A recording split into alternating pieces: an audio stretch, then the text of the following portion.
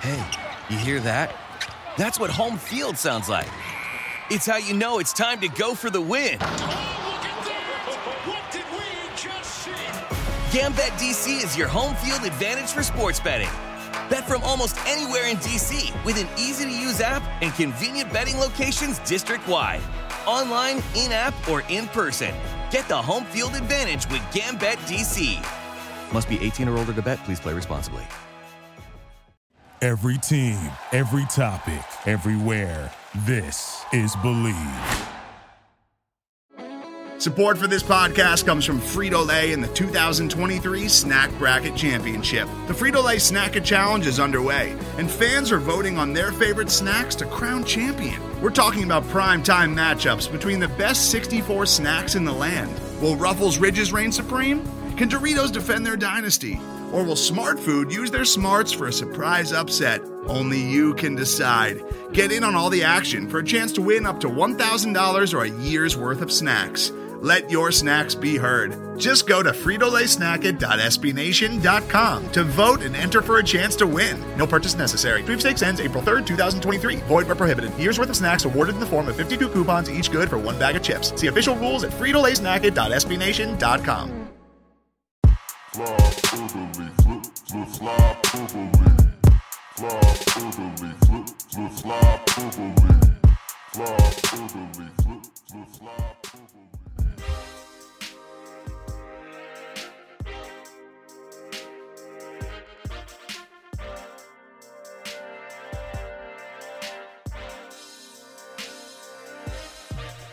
Hello, Flypaniacs! Welcome back to Flyperbole. This is Steve Jaco.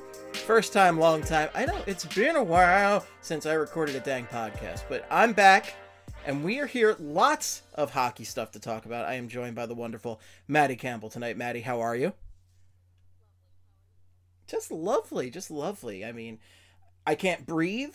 My sinuses are awful, but it's like the worst summer weather I can remember. But, you know, doing great besides that. Everything is wonderful. It's just like scorching hot and humid every day. I'm just not eager to leave my house. Like, I go back to my office, presumably in the fall, in September, and I'm just not having any of it. I haven't left the house this week because there's no reason to leave the house right now. Yeah, if you can avoid it in this weather, just absolutely do not go outside. No need for it. Do not put yourself through that. No. I just need those, like, Futurama, like, hamster tubes that'll take me to and from places, and I'm good. Or just a giant hamster ball to go outside in. Come on, science. I'm just putting the entirety of science on blast for this. I mean, somebody's gotta pick it up. Surely Somebody. someone can handle it. Surely there is someone to handle this problem out there. Well, the good news is, for podcasting purposes, hockey stuff is happening. It is right here next week, a bunch of hockey stuff, and it's nice to have something to talk about. I mean, there's been the playoffs. The Tampa Bay Lightning won their second cup, or their third, I believe, but, you know, back-to-back cups, and we'll talk about that, but who really wanted to talk about other teams playing hockey? I didn't want to do that shit. No. Just no. It's just bad. Nobody wants that. But next week, lots of Flyers-related content coming up. Expansion draft, entry draft, all the hockey news you can think of is coming up. Trades and things, all of the rumors. Everybody just woke up and decided it's time to go to work. It's like a hockey coma. Just everybody came out and said, you know what, let's get to work. Let's do some stuff. Finally. I'm loving the rumors right now, by the way. There are rumors every day about everybody, and it's getting better every day. Like, I feel like it's like a new contender has joined the battle. Like, a new name will pop up. I think Brock Besser popped up today. It's like, oh, that's a spicy name. What's going on there? Yeah, it is an excellent time for content. And I know Charlie's been saying this, like, this is going to be a summer of, wow, a lot more guys are going to be available than you think right now, and suddenly it's happening. Oh wow. Yeah, you know, Charlie's been busy too, because he laid out, he didn't believe me when I put this in the Slack, but I was like, Charlie, that is an intense list of free agents the Flyers should not sign. You put together. He put together a list of 109 players. Can I name 109 hockey players off the top of my head? I probably could, but it would take me a bit. Yeah, it's a real labor there. Charlie's doing the Lord's work over there. Truly. Well, I know we've been doing a ton of work on Broad Street Hockey. Not me, but everybody else. I'm just sitting back, relaxing, drinking pina coladas, and not thinking about hockey. But I have to think about hockey again. We're here. We have to. Yes, wake me up. Brew me a fresh pot of coffee. Let's talk about this expansion draft. Let's talk about the entry-level draft.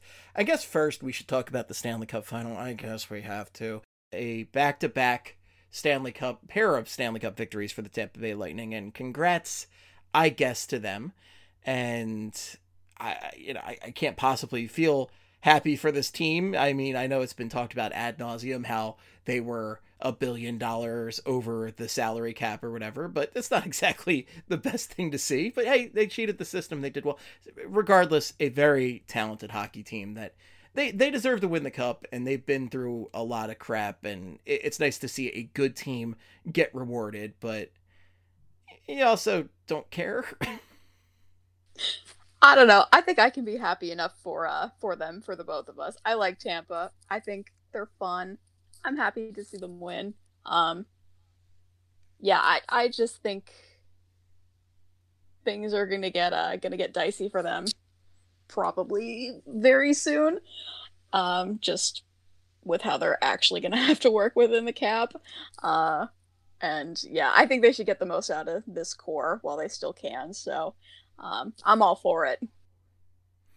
Yeah, I mean, they are talented, and that's the thing, right? Like, you want the talented teams to show up and win and actually be rewarded for it, because let's say the Islanders had won the cup, and thankfully that was not the case. Like, then you'd have teams out there trying to copycat the Islanders, and nobody wants that. No, that's my literal worst nightmare. Just an atrocity, an absolute atrocity. I have to say, like, the Tampa Bay Lightning guys they're going hog wild. Like, they are going insane with this cup. Like, they're actually going crazier for the second of the back-to-backs than the first one. And it's kind of amazing. Yeah, I could not love it more for them. Like, it's a shame that they didn't get to fully celebrate last year. I mean, obviously we understand why that was the case, but they get to go for it this time around and actually have their families there to celebrate. And yeah, I respect it.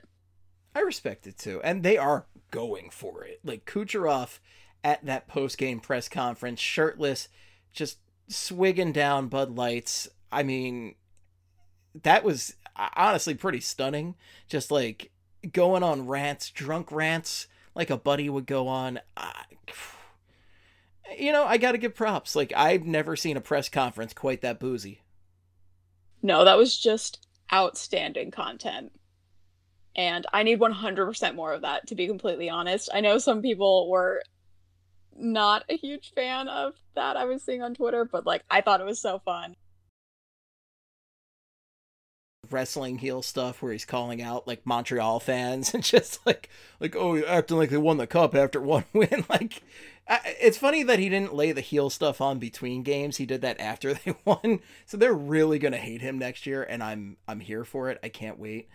And I can't believe they're out Ovechkining Ovechkin. Like, Ovechkin went insane with the couple years back. Like, he showed up, I think, at every place in Washington you could think of with the Stanley Cup.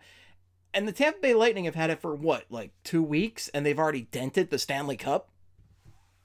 Yeah, I fully did not think it was possible for anybody to outdo Washington that year. Like, everybody drunk, swimming in fountains and shit. Like, this is just a whole new level, though. It's insane.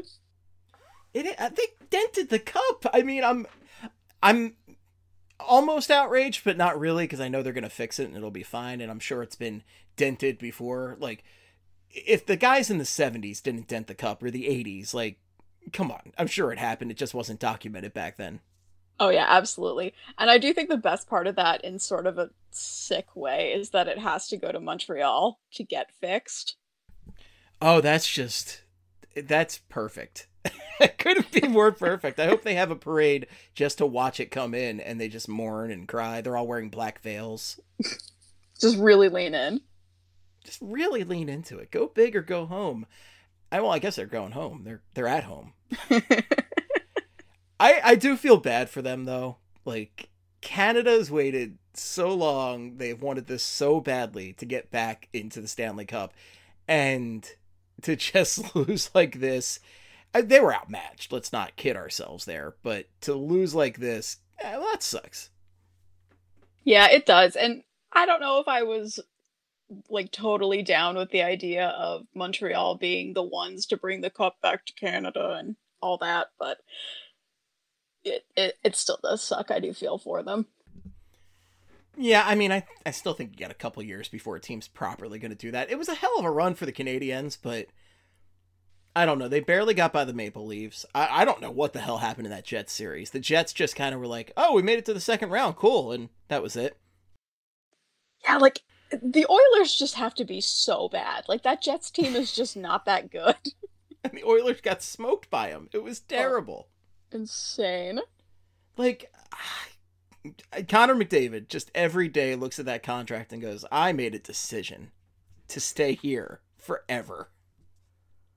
That sure was a choice, buddy. It was just a stellar choice right there. But poor Canada, it might still be a bit before you see a Stanley Cup champion, especially because you're no longer going to have that Canadian division that teams can go a couple of rounds in. You're just going to be stuck with, I don't know, Toronto having to unfortunately play Boston or Tampa Bay in the first round. And, well, you know, that's the way the cookie crumbles, I guess. Womp womp. Oh, I guess I who even knows? But congrats to Tampa, and well, let's see how they dismantle the team this year. This flat cap is really just kind of screwing everybody up right now, and I love it. It's just causing pure chaos across the NHL. Oh, it's so good. It does hurt my brain a little bit whenever I try to do the mental gymnastics on how everybody's going to make it work. But if you can kind of just sit back and consume the content, it's outstanding. It's almost nice to be in the Flyers position. Almost nice. You know, I'm not going to kid myself and say that the Flyers are in a great position, but compared to some teams, like, they really don't have to do a ton to improve their team. Like, they have to move a couple pieces, don't get me wrong, but you can envision it in like 2 or 3 moves. Some teams, like, it's like a whole chessboard. It's like, okay, you just get like the Queen's Gambit, like chessboard on the ceiling in your head, and you're like, all right, if I make these 14 moves, I can keep the Tampa Bay Lightning within the NHL salary cap. Yeah, it definitely does feel like it's within reach, but at the same time, I don't know. Are you feeling super confident that they're gonna pull it off this offseason? No. Because I'm not. No, not at all. I haven't felt super confident in the Flyers since the 90s? Maybe. Like, I haven't felt super confident in the Flyers in a very long time at this point. I'm just kind of along for the ride right now. I don't get that mad at them for losing anymore. I'm just kind of like, well, that's our Flyers. That's just who we root for. That's who plays hockey and we watch, and they make us very mad sometimes. But I try not to get too mad because then my blood pressure gets high. Nobody wants that. But it's funny to see, like, okay, so with the Flyers, it's like, okay, so they have to work out some sort of deal with the Kraken, and they hopefully will get one of their big contracts taken out of there. And I think a lot of us are hoping that Voracek is the guy. There's all those rumors about Jake Voracek being a guy that they're looking to ship out of here. And I really like how Chuck tried to sidestep that the other day. I was like, oh, Jake knows he's got a challenge ahead of him. Like, just very bullshitty, like. Yeah, the whole thing definitely felt very, like, I don't even know the right word for it, like, almost corporate speak. We're doing the sort of company line thing, saying things without actually saying anything. Well, it was a very bizarre press conference in that regard that they called the other day, because it was very corporate. It was very, like, The Flyers may or may not make moves. The Flyers may or may not contend. Thanks. Okay, cool. Yeah, and it's I liked the one question they got about if there was a specific position they were going to be focusing on in the draft, and Flair was like, yeah, I mean, there's a lot of good forwards at the top of this draft class, a lot of good defensemen, there's some goalies too, so we'll see what happens. Like, thanks, buddy, that's all of the positions. You know what position I like? A guy in the hockey position. A hockey player, if you will. Stellar. Just good stuff, guys. Just good stuff. At this point, just circling back to Voracek here, how likely do you think it is that Jake Voracek gets moved out this offseason? I would feel comfortable putting it at like a 60%, but that also feels like a shot in the dark. I don't know that he's necessarily going to end up being the one going to Seattle. It feels kind of equally likely that there's another trade to somewhere else that ends up taking him away. But yeah, I don't feel super confident that he would be the one going to Seattle. But do you think he gets moved, period? Yeah. I feel more yes than no. But okay. Like I said. So the definition of 60%, more yes than no. Yeah. I don't feel super confident about anything in this offseason, to be completely honest, so that's about as good as we're going to get.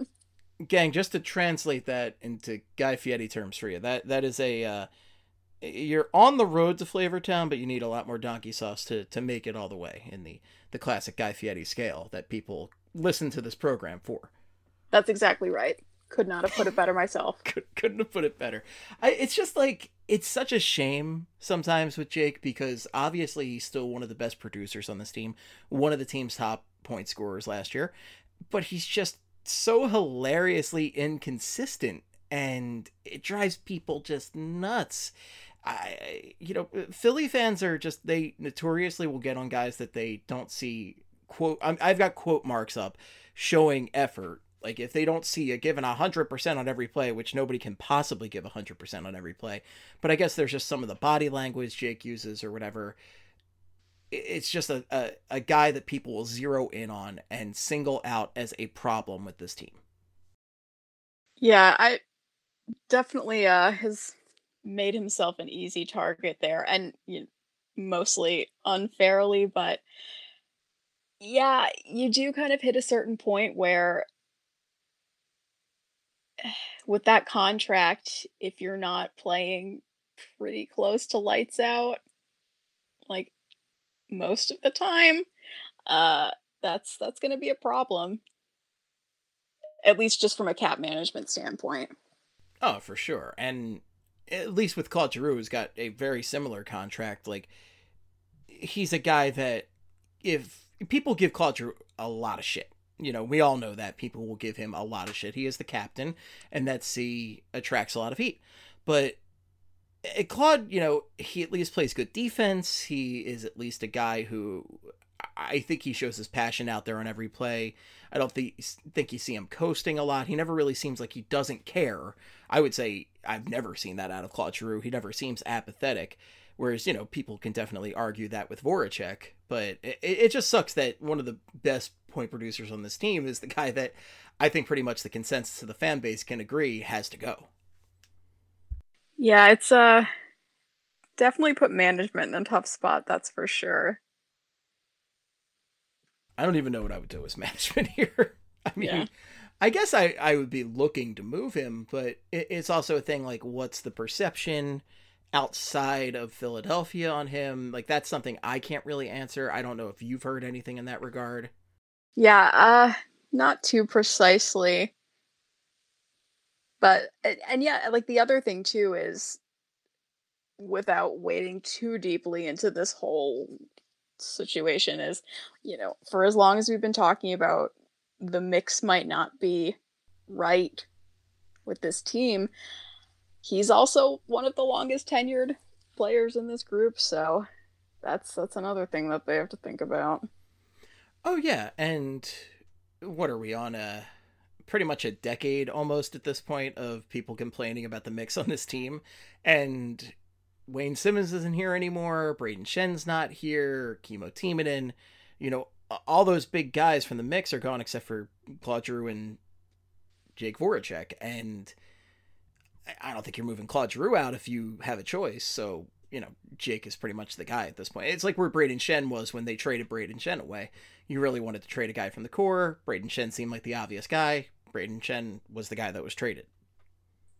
Yeah, and you're just sort of running out of obvious guys at this point. It's not great.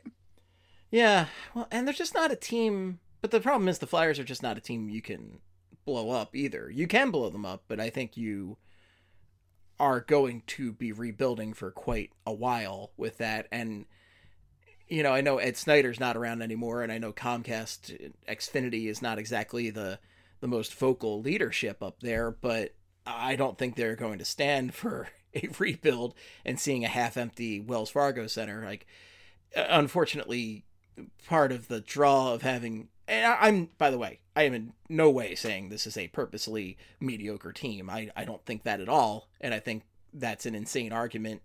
People used to argue that with the Eagles, where they used to say, well, they just want the Eagles to be just good enough to make the playoffs and make some money, and that's it. They don't want to win a championship. It's insane. Nobody doesn't want to win a championship except for maybe the Ottawa Senators and Eugene Melnyk.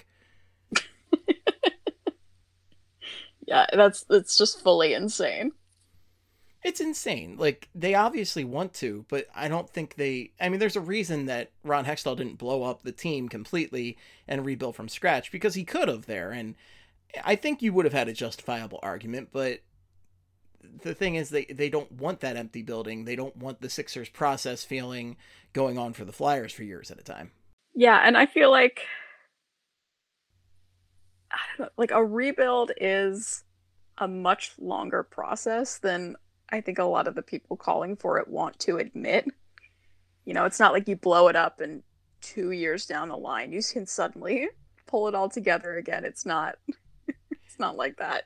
Well, yeah, it worked for the Sixers because basketball, you really need 2 to 3 difference makers and you're golden.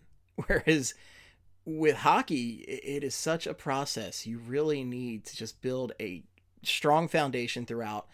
And God, this is where it's frustrating as a Flyers fan, as a Flyers podcaster, Flyers blogger. It's watching this team be pretty good for many years at this point. A 500, sometimes a little bit over 500 team that has a lot of good pieces, but just isn't quite there. So I am interested to see what Fletcher can do to really mess with this mix this offseason, just given all the rumors out there. So one of the big balls that got rolling recently was Minnesota made a bold move by buying out Zach Parise and Ryan Suter.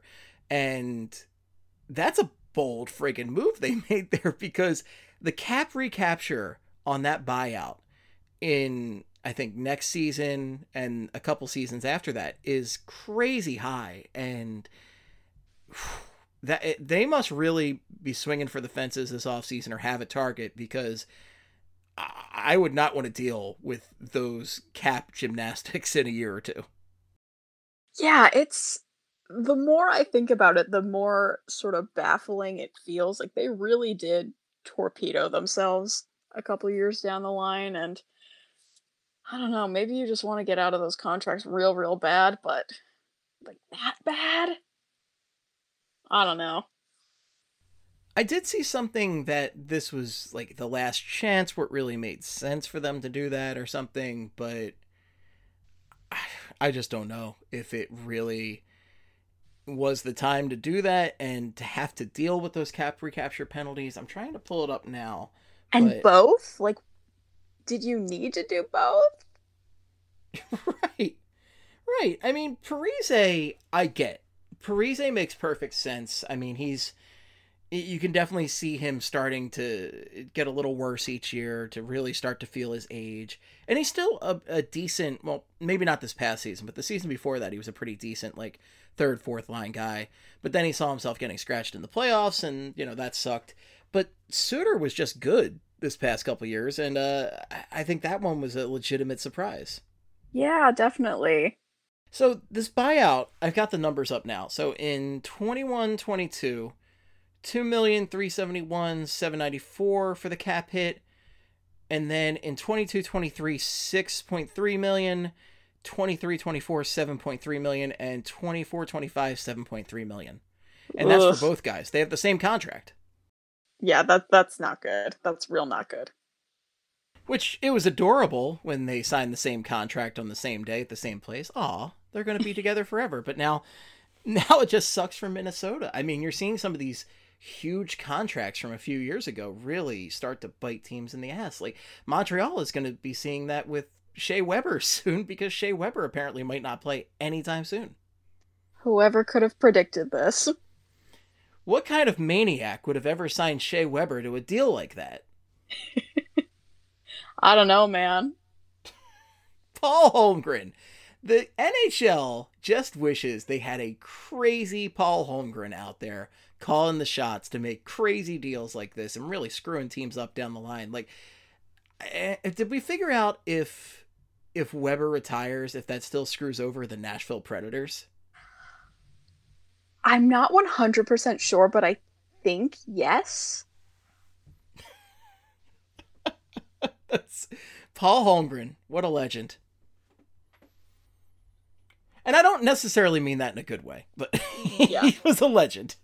I just want to point to this anytime we get that sort of hindsight bias situation on Twitter. Like, man, I really wish we could go back to Homer and just doing all of the moves.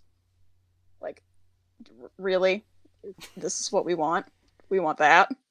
I mean, half of Ron Hextall's tenure was just getting rid of those contracts. Yeah. Vinny Lecavalier was making $4+ million a year to play hockey like he was playing hockey. Just excellent stuff, gang. Excellent stuff. And look, again, I am fully aware of Ron Hextall's flaws, and I am fully prepared for him to just annoy the shit out of us with the Pittsburgh Penguins for the foreseeable future. And look, I know he's going to be number one, but there were a couple decent things he did and a lot of crazy things Paul Holmgren did. And we are where we are. I don't know what's changing it at this point. Hopefully Chuck can figure some stuff out. Chucky 2 Trades working his 2-trade magic. The biggest name of the offseason so far, at least the Flyers offseason, has been Seth Jones. Obviously would fit a need for the Flyers, right-handed defenseman, right side defenseman. Young, has a lot of the physical attributes you're looking for, but the problem is any team that signs him would really want that contract extension done in advance. And apparently the Flyers are just not really on the board anymore because they can't get that guaranteed in advance. Yeah, and honestly, I'm fine with that. I know personally, I just really was not comfortable with them paying whatever premium cost it was going to take to acquire him if he was just going to end up being a rental. So if they're out because he doesn't want to or wouldn't want to sign an extension in Philly, I'm fine with that. Yeah, and I think Seth Jones, I mean, number one, there were conflicting reports on just, not reports, but I think conflicting analysis of just how good he is at this point.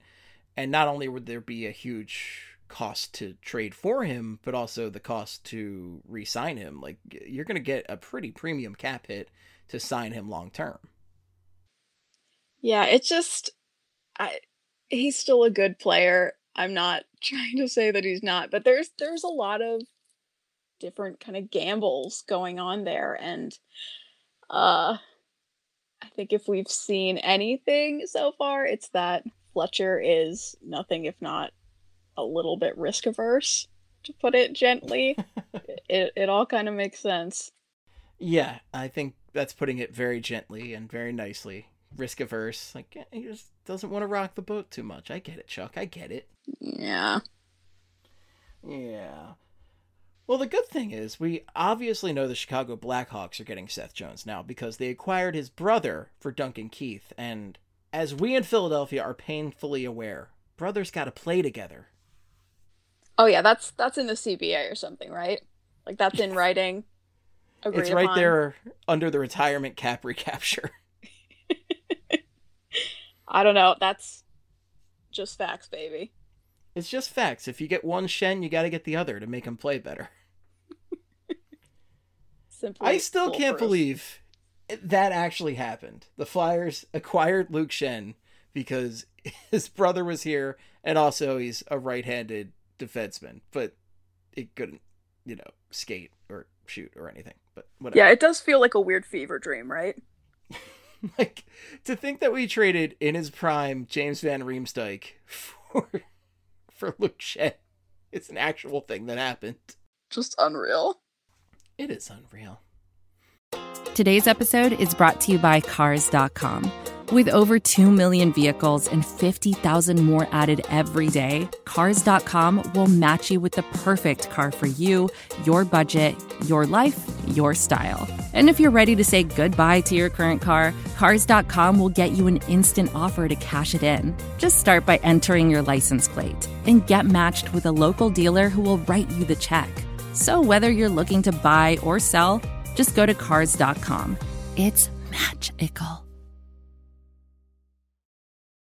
This episode is brought to you by Blizzard. Play Diablo 4 free during the open beta weekend. Only you can stand in the way of the forces of hell. Play free March 24th to 26th and pre-purchase for early access. Journey through the entire first act. Battle up to level 25 as all 5 classes. Adventure with your friends in 4-player co-op. Descend into hell early during the open beta. Pre-purchase Diablo 4 now. So, on the JVR note, at this point, we're coming right on up to the expansion draft, and JVR is one of the guys that's been talked about pretty frequently as a potential guy going back to Seattle. At this point, what do you think the odds are of JVR going to Seattle, and in general, like, who do you think that Seattle might be targeting from the Flyers? If I had to guess, I think JVR is going to be the guy. Yeah, I mean, like, looking at the list of the other likely, or relatively likely, picks, I like Voracek is a maybe, but there's, like, the inconsistency there is a risk. Gostisbehere is interesting, but, he did pass through waivers earlier this year, so, yeah, for me, just JVR seems like the most likely candidate here. Coming off a great year and just a solid locker room guy. He shows up on a lot of the leadership commissions and such. Like, I remember during the bubble, you saw his name mentioned a lot. Yeah, super nice guy. I think quite involved with the players union and everything. So, I would be sad to see him go personally, but I understand. Oh, same. And it's a shame that it would be a beneficial move for the team because I really wanted him to work out here. I was very excited to see him come back. As you may have detected from my note earlier, and I know longtime listeners will be very aware of how I feel about that move. I thought it was a crime he ever got traded from here in the first place because, I mean, the guy can score goals. The guy is a great offensive player. He might not do everything, but he's a great offensive player, and he just seems like a solid guy. And I was just furious about that whole trade in the first place, and I thought this was the time to redeem that and to really have him win with the team and, be back in his general region that he called home when he was a child. Just be back in the general vicinity. Not that going to Seattle is any punishment, because Seattle's a lovely place from what I hear, but it would suck. And especially because he's one of the more likable guys on this team, one of the top point scorers on the team last year. And I mean, the main reason that this team was a force early in the season to be reckoned with, not so much in the second half of the season, as we are all painfully aware.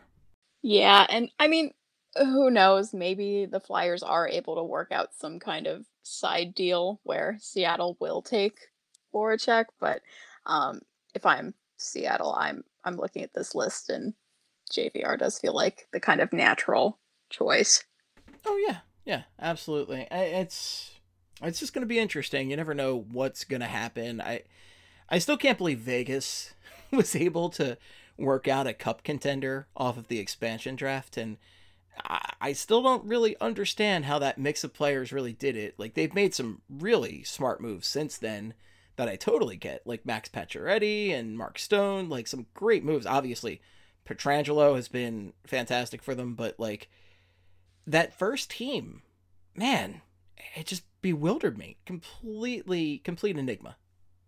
Yeah, I mean, all the credit in the world to them for being able to predict what mix was going to be right, even without having this sort of top end talent that a lot of the teams they're playing against had. But yeah, also, might have been witchcraft or something. What do I know? Could have been witchcraft. You never know. I don't know what they're doing out there. How does hockey even work? Nobody knows. A mystery. Now, if you're the Flyers for this expansion draft, who are you focused in on protecting as far as the younger players go? Some of these are givens, like obviously Provorov. You have to protect Giroux. You have to protect Hayes. I don't think Farabee's on the table, so you don't have to worry about him. There are some no-brainers here as far as protections go, but there's some guys that are certainly on the bubble at the bottom of the lineup that, there's bigger questions surrounding. Yeah, that's going to be a tough one. I can just see the frown on your face, even though there's no camera on. I can just picture it. Yeah, it's like a half frown, half grimace. So TK's an obvious one, right? Travis Konechny has to be. You'd be insane not to. Yeah, that's... And Couturier. Yeah. You're definitely not. As much as you might be a little bit frustrated with Konechny's season, and to be clear, I don't think that he had a poor season. It was just a little bit weird at times. I think it's a little under the radar, like he wasn't quite as noticeable as he's been in past years. Yeah, but that's it is what it is. It was a weird year, and he had COVID. I think at the end of the day, he's just not a guy that you're going to be giving away for free. So that feels like a pretty obvious one as well. This isn't even a hockey team without Sean Couturier. I don't even think, like, they get relegated without Sean Couturier. They have to play in, like, the IHL or something. Yeah, absolutely. And then, so, the defense is pretty straightforward. Provorov, Sanheim, Myers. They all seem pretty obvious. I know some people are not big fan of Myers. I like Myers a lot. I think it'd be really Actually, I keep hearing Myers' name mentioned in pretty much every trade package that comes up. Yeah, definitely does seem to be the hot topic there. So really that leaves you with like 2 forward spots that you really have to figure out, right? I guess 3, because is it 7 forwards? Yeah. Yeah. So I think, is Scott Lawton a no-brainer at this point? Yeah, I think he has to be, with them extending him, and they've made it pretty clear that they see him as still part of the long-term picture for this team. So that feels like a pretty clear yes on him, I guess. I mean, that's where I always come down on Scott Lawton, where I like Scott Lawton a lot, but it's never like a must-have on this team. Yeah. And then Oscar Lindblom, I mean, I'd feel pretty shitty about, if they let Oscar Lindblom go. Yeah, I think that would be, I know I was just saying that I would be pretty bummed to see JVR go, but I would be real upset to see Lindblom taken there. So that's 6 forwards. So that leaves you with 1 more protection spot, if my math is correct. And if it's not, everybody can boo and jeer me in the street or at the upcoming draft party at Bullies coming up next week. What a pro setup there. I didn't even intend for it. I was just talking about this. That's just what pros do. That's what heroes do. Real pros pro. Yeah. But that leaves you with 1 more spot. And they wouldn't be protecting JVR at this point. I'd be shocked if they did. That would be kind of nutty compared to everything you've heard. And I'd be very shocked if it was Voracek, based on the, they're basically calling people and saying, will you take this bearded hockey player from us, please? But it wouldn't be Nolan Patrick, right? Or would it? I mean, it's kind of got to be, right? Just by the numbers. Like, personally, I would not be devastated to see him exposed. I think we've been hearing rumors for a lot of the season that he's a guy that they've been at least entertaining the idea of moving, and I think that's heated up a bit down the stretch. But yeah, I do think that even just purely from an optics standpoint, he might not be one that they would be comfortable exposing. Right. I just, maybe it comes down to a pride point at this point. He was our second overall pick. We got to do something with him and just give him away. Yeah. He's like, I think for a lot of fans, he's one of the number one, like, trade away targets, just because it feels like he needs a fresh start. It feels like the Flyers need to move on. And I know we've both been fired repeatedly from Steph while she's listening to this, and I don't apologize for this, Steph. Sorry, not sorry.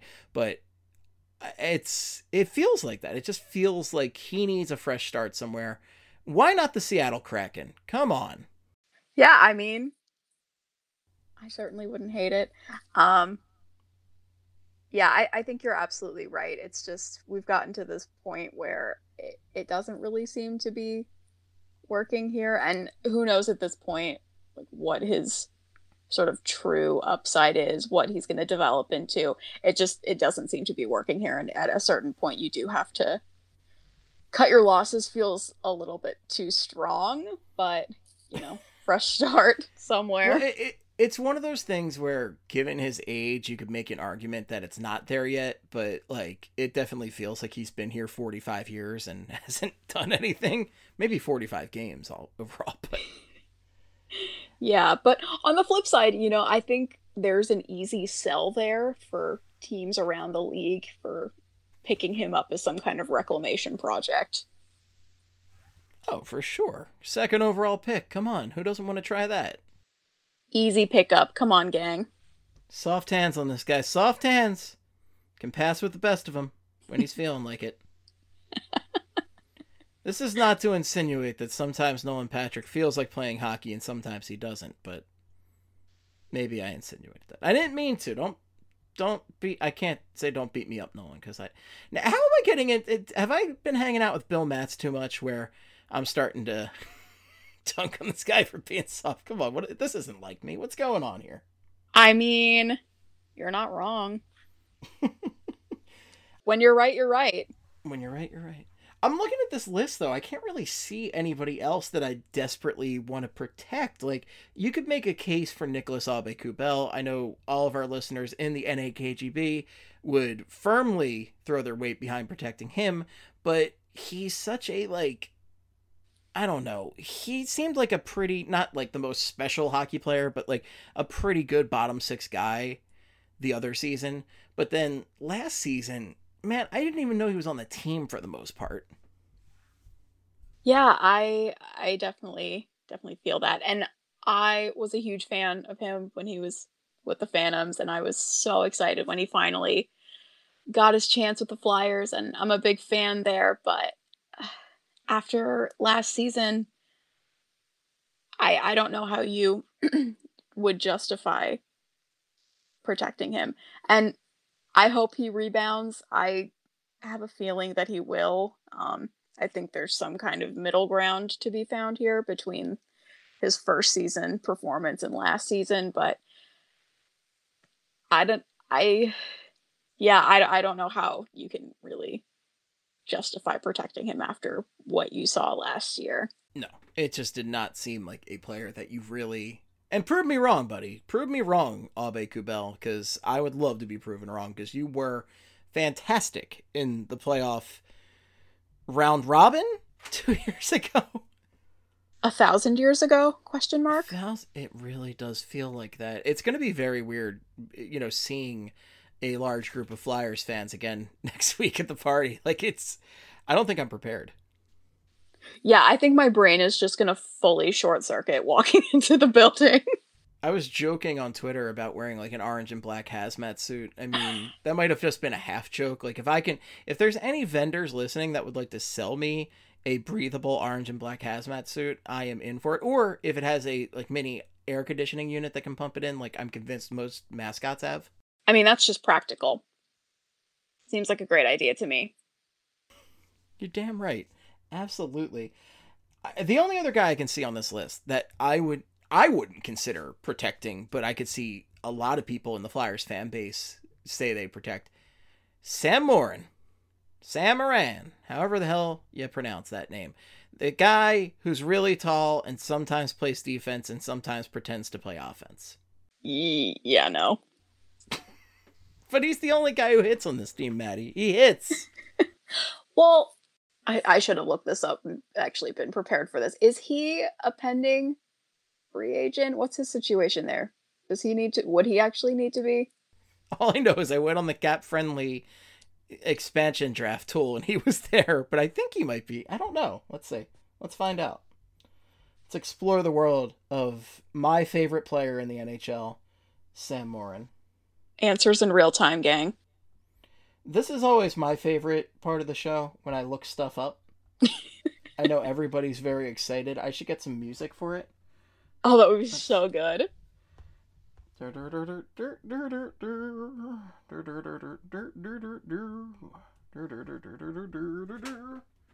Let's see. I don't think... Yeah, you might be right. I think it doesn't really matter. Nobody's picking him anyway. I don't know, we keep going back to this well, and I want him to succeed, but I just know he's not going to. Yeah, I don't really have anything to add there. I think you said it perfectly. He's a UFA, it's official. Okay. But Nolan Patrick's also, RFA's different, so never mind. Protect Carson Twarynski, that's where I'm at. Let's do that. Ugh. That's it, it's just, ugh. Just deep, deep apathy. You cannot let Samuel Morin go. You never know where he's going to play in the lineup. He might smash a guy to bits. He might get smashed to bits. It's always fun. Nobody knows how it's going to end up. It's like a game of Russian roulette here.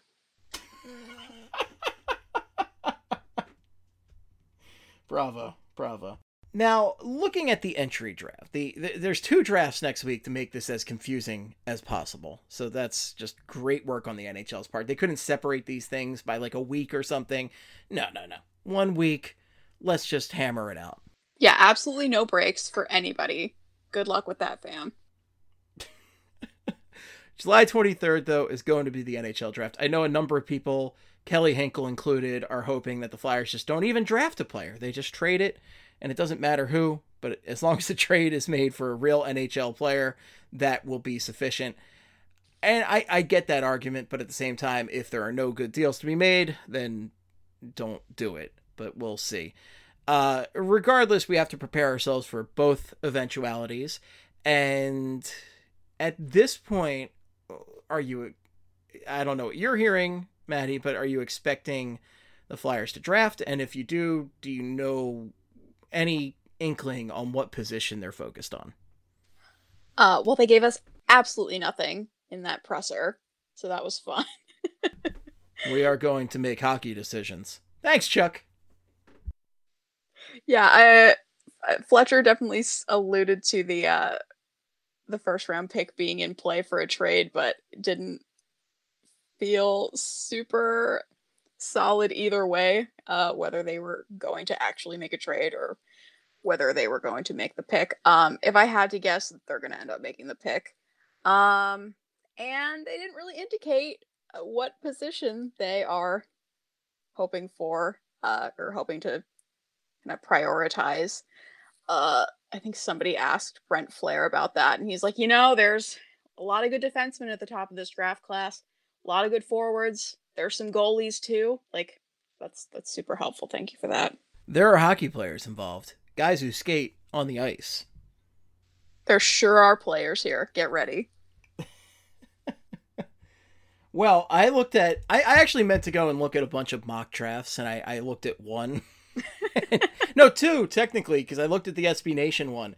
But in the SB Nation one, Broad Street Hockey went ahead and traded our pick for Matt Dumba from the Minnesota Wild. So, I mean, that's certainly a possibility of something that could happen. I'm not so sure it's going to happen now that they went and bought out Parise and Suter, but it's still certainly on the table. Yeah, the Wild definitely had to go and crush our mock draft dreams, didn't they? That's what they do. They crush dreams, as Chuck Fletcher will tell you, as the former Minnesota Wild GM. Ayo. I don't think... See, crushing dreams, though, is too offensive of a thing for Chuck to do. Like, that's like putting sugar on his cornflakes. It just ain't happening. Sounds like a risky move. Might throw off my whole day. Well, the single mock draft I checked out... Listen, I'm a busy man, guys. I'm a busy man. The single mock draft I checked out had Adam Kimmelman and Mike G. Morial, and I just I apologize if I horrifically mispronounced that, but that's what I'm going with. Kimmelman picked Mason McTavish, and pronouncing the McTavish part made me say Mason, so there we go. We're doing great. From Peterborough, Kimmelman said the forward was one of the more impressive players at the U18s. After a solid tenure in the Swiss League, McTavish blends a skilled game with feistiness. Oh, feistiness is very much a word the Flyers like. He showed strength in battles along the boards and a willingness to stand his ground in front of the opposition net. Yeah, I think I did the profile on McTavish for BSH, and as I was putting that together, a word that kept coming up in a lot of the reports was like, plays an aggressive style, plays a heavy game, and I'm just like, oh baby, the Flyers are gonna love that, or at least fans are gonna be all over that. That is such a Flyers fan like description of a perfect player, and just the opposite of what the Flyers need right now. Like, I want speed.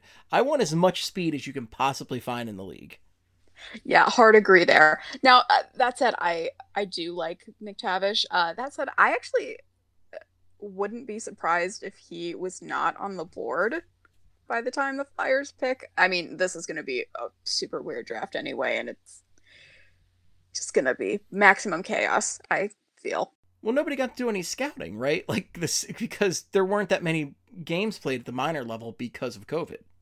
Yeah, and like guys like McTavish had to go over and play in Europe, or some did at least. So it's just like everything's sort of all over the place there. It's a weird one. Right, because then you're also looking at a different level of play. You're looking at just because it's harder to gauge guys. Like, you can kind of gauge what the regular level of talent is when you're looking at, say, Canadian under 18 league or something. But then when you're over in Europe, when you're over in like the KHL or something, it's just a whole different level. There's so many other factors to consider. Yeah, and add into the mix that I think everything this year, mostly everything, was video scouting. Mostly guys couldn't get out to see a lot of these players in person, so it's interesting, that's for sure. And I'm sure in the video scouting, it was just pristine streams coming into people, definitely not blurry and like bad cameras in the corner of the arena.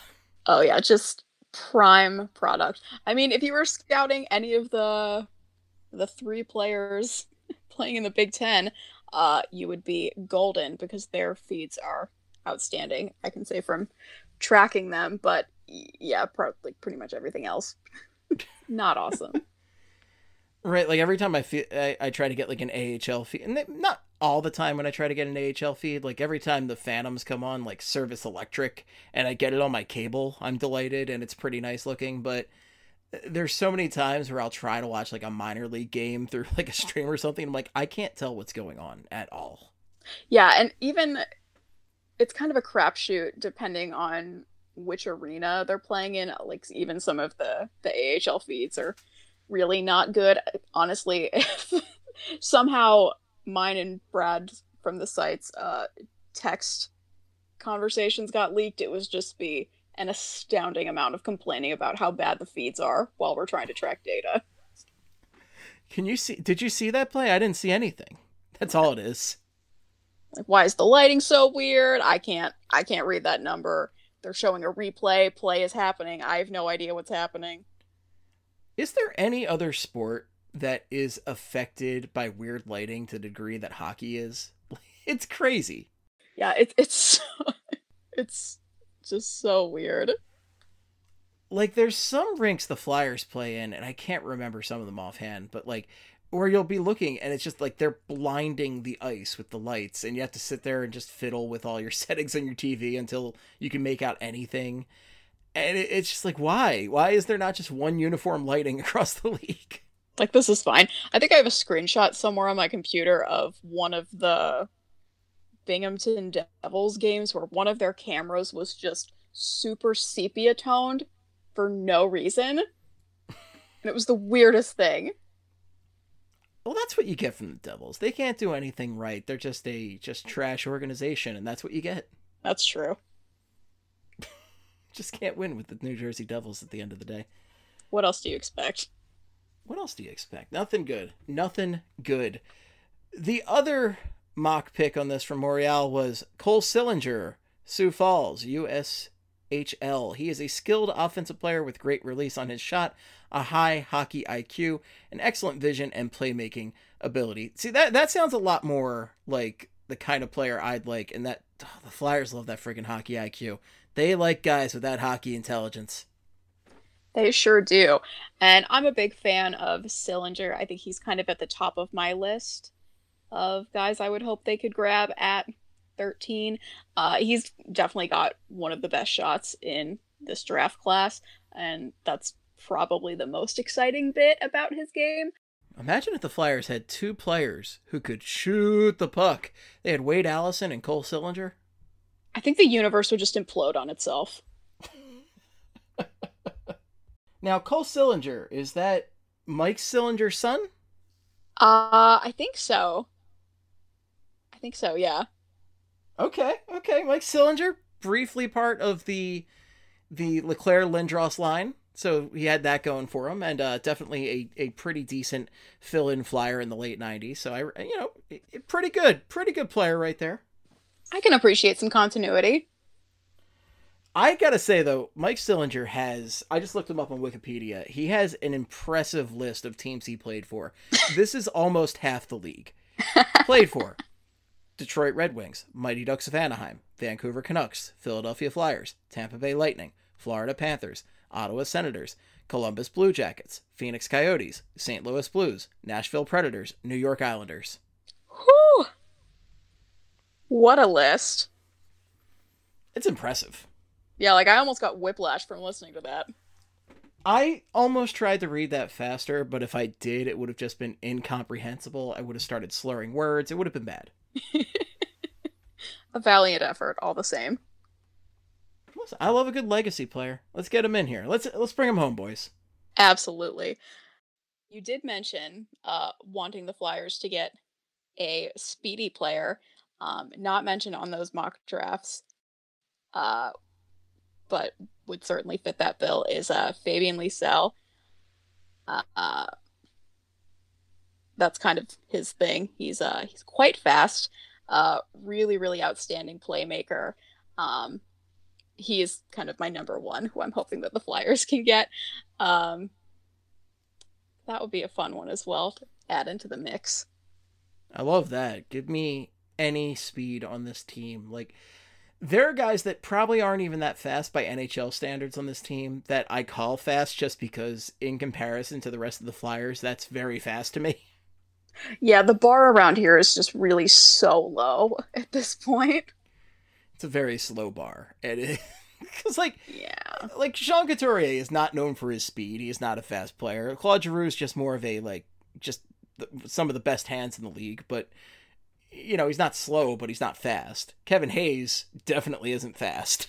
Yeah, and they don't really have anybody in the pipeline who is just an absolute burner, so it's not like they have some guys waiting in the wings there who can bring that. So to add some of that to the pipeline with this draft would be pretty huge for me.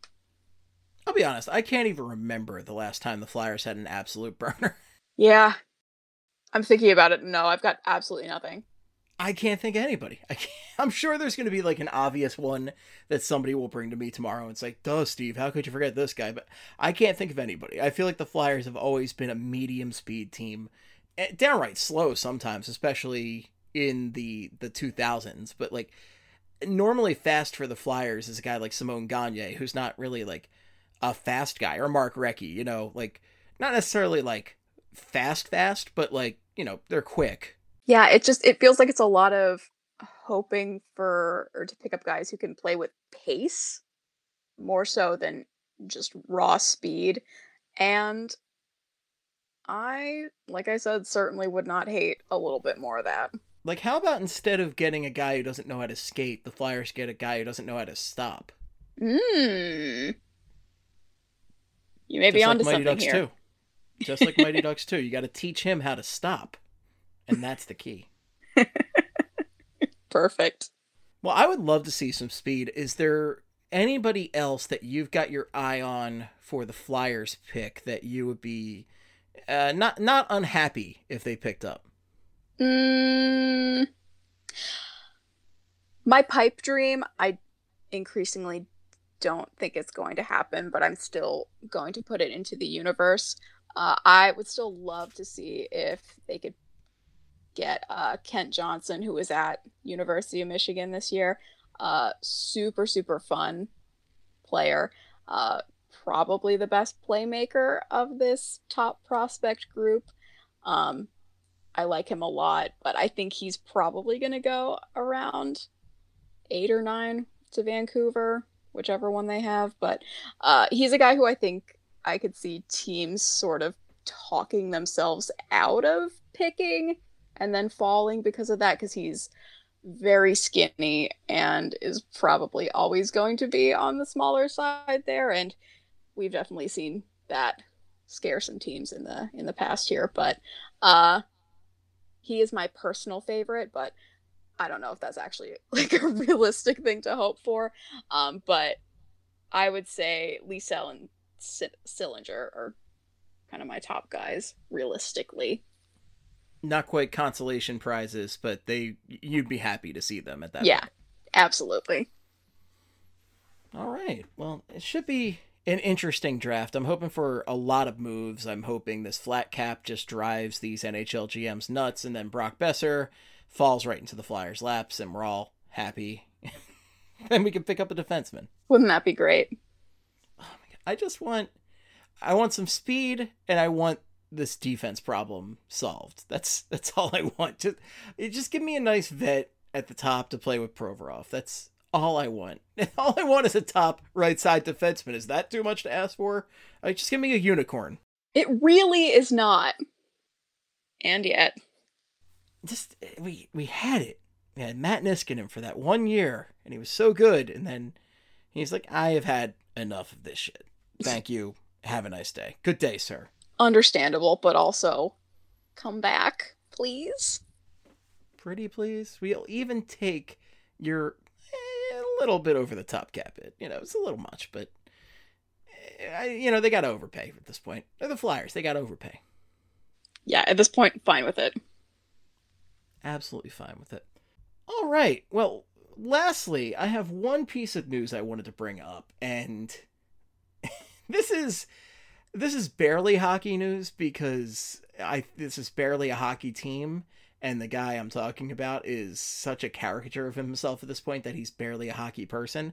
But Pierre McGuire, Doc. Pierre McGuire's got a new job, Doc. He's going to be with the Ottawa Senators after years of hearing about Pierre McGuire rumored to go back into hockey, hopefully as the Pittsburgh Penguins GM. That sadly never happened. The Ottawa Senators have decided, let's bring Pierre into the fold because he's going to save us from ourselves. I still don't think that I've fully processed that. Man, that just really is the hockey man move to end all hockey man moves. It truly is. And it's like, okay, I know Pierre McGuire knows everything about every hockey player from birth to death. Like, he's seen their futures and he knows how it's going to play out. He's just the man at the end of time. But I don't understand why anybody would think he's actually a good front office guy. No, and they brought him in as what, in a player development role? Like, is he going to creep everybody out? Like, nobody wants to play for Ottawa already. This is just going to make it worse. Yeah, it's definitely not good. And like, they've been doing not like stellar recently, but I would say pretty well with their drafting. They've definitely got some prospects. I don't know that I would be trusting Pierre Maguire to be the one to develop them. But we'll see how that goes. Just creeping every player out pregame, just coming down and screaming in their face. Hey, I saw you were hanging out in Hearst, Ontario.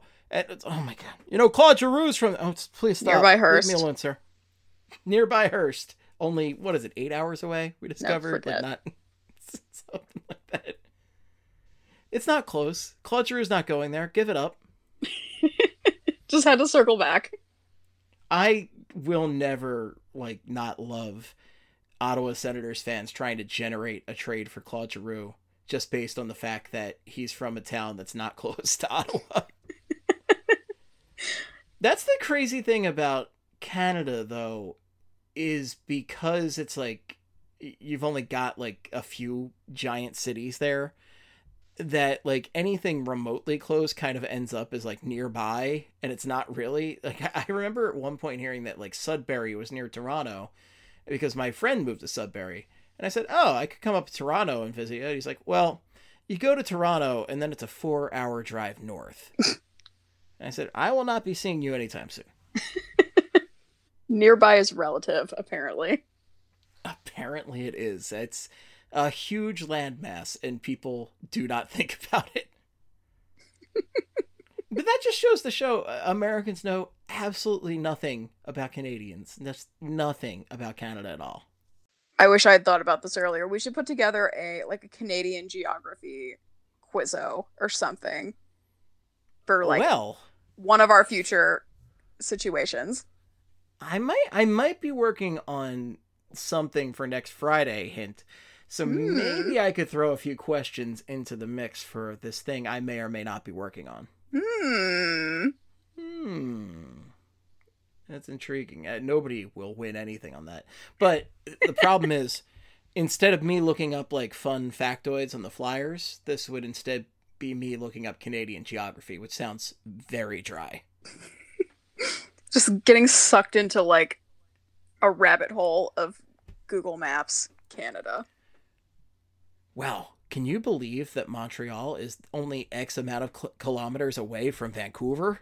Has to be kilometers. Has to be kilometers. Has to be you getting your Mazda of Toronto. And sorry, I'm still obsessed with this. I used to work for MLB TV. And whenever I would get Toronto Blue Jays games, I would have to monitor. So for every game, I would have to monitor TV and radio feeds. And you get local advertisements every time you do that. And the Mazda of Toronto ad cracked me up every time because it's pronounced Mazda of Toronto. And they'd say, come down to Mazda of Toronto. And I just laughed every time I heard that because it's just... just growing up, it's always been Mazda, and to hear Mazda, and that goes along with the pasta and all that.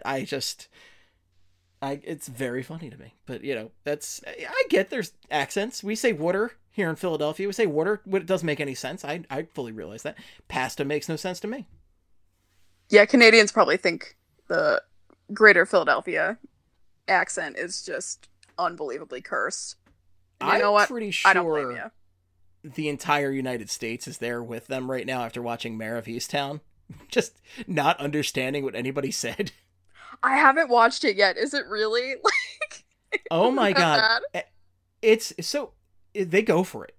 Not everybody goes for it, right? But Kate Winslet goes for it.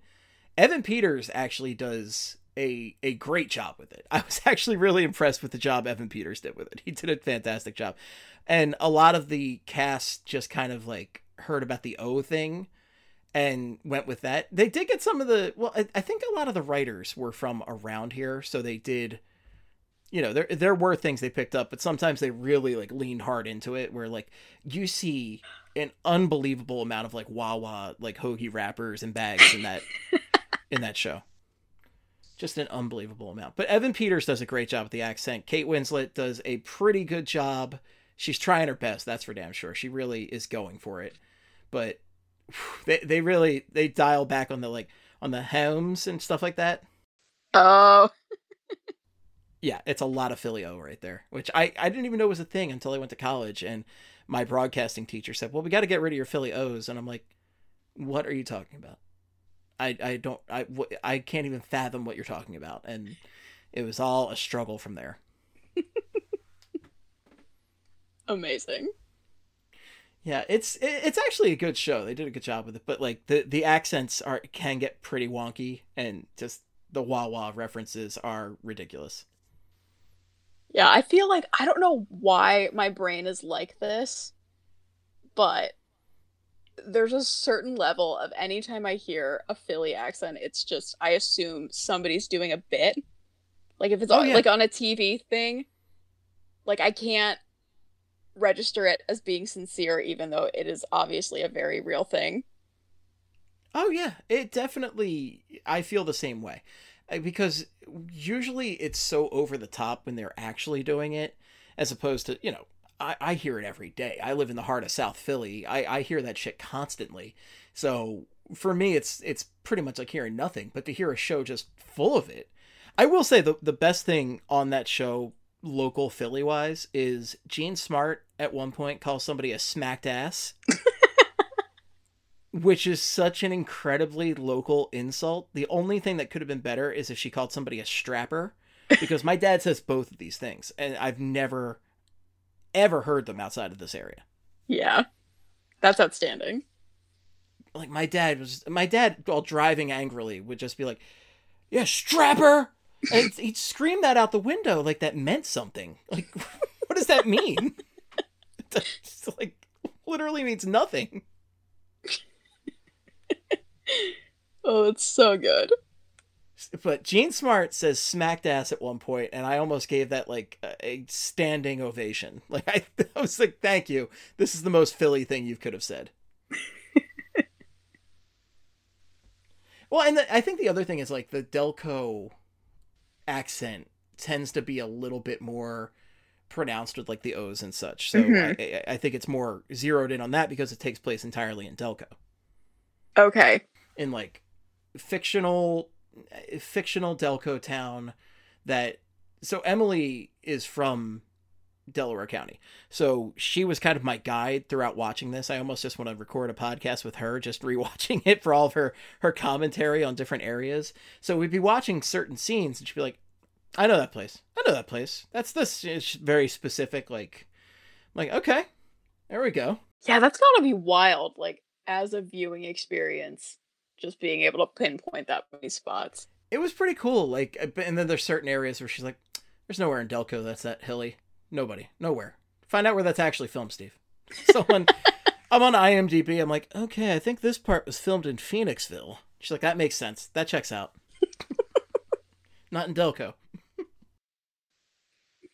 The only thing that didn't ring true, I didn't see anybody stabbing each other over to death over pizza place selections. So that's the only thing that didn't ring true. Missed opportunity. Missed opportunity. That's actually Mayor of Easttown season 2 is the pizza place wars. Gotta save some of the content, actually. It's true. You gotta save something for season 2. Come on. That's just smart writing.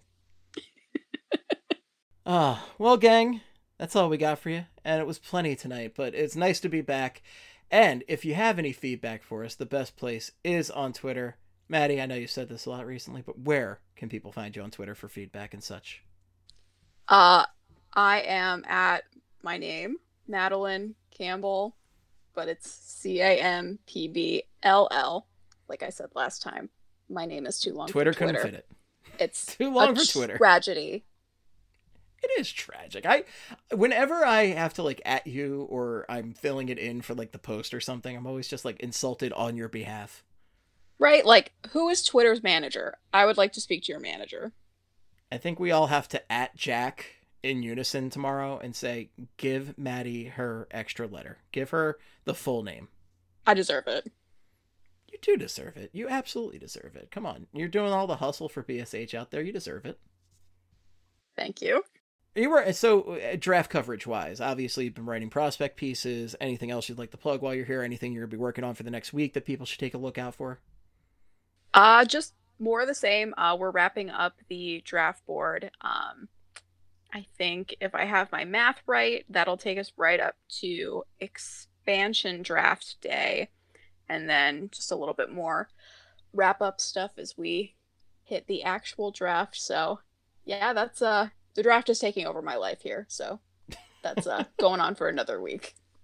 Well, you're almost done. You're almost done with it. We're just a week away and then you'll be done with it. And then you get nice relaxing summer and then back to Flyers hockey.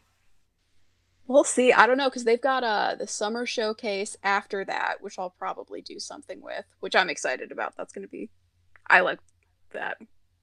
That's an exciting time for me every year. I don't know. I don't know if we're getting a development camp this year, but that might be coming up. We'll see. So they still things are trial happening. At the Isle? Trial at the Isle still happening? Ugh. Are we going to be shitting the beach? TBD. Shit in the beach, always my favorite. It truly never gets old. It's gotta be, at least for Flyers Twitter, it has to be like the best all-time Flyers tweet. Shit the beach. Like, that's up there with some of the best Tim Panaccio and Sam Carchidi tweets of all time. Shit the beach is right there. Yeah, I can't think of a single better one, so top of the list for me. Top of the list for me too. Shit the beach, all-time Flyers tweet right there. I just lost my train of thought. There we go. I will edit that in post. All right, you can follow me at Flyperbole or at Esteban, but for hockey, make it Flyperbole. Follow BSH Radio. Follow Broad Street Hockey. There's a Flyperbole Instagram. There is not a Flyperbole TikTok, but there is a Broad Street Hockey TikTok if you're into the ticking and the talking. That is how you can tell I am old as dirt. All right. Folks, thank you so much for listening. Come out to the party next week. It's going to be a great time. I might have a podcast out before then. We'll see. It depends on a lot of factors, mostly how busy I am with my day job. All right, folks. Thank you so much for listening. And until next time, in the words of the great Gene Hart, good night and good hockey. Oh, wow. Wow. I didn't say wow and Loki. It's 2023 and you're still looking for a baseball podcast? What's up, party people? Danny Vietti here from the Wake and Rake podcast. Yes, I know the name of our show freaking rocks. Join World Series champion Will Middlebrooks and I as we banter about the best of the best from Major League Baseball, including power rankings, one of the best players of all time, headlines, solidifies a dynasty, and special guests. Rhys Hoskins, Stro Show, Jose Trevino. Listen and or watch every episode of the Wake and Rake podcast, available on all your favorite listening platforms and the all-new Believe Sports channel.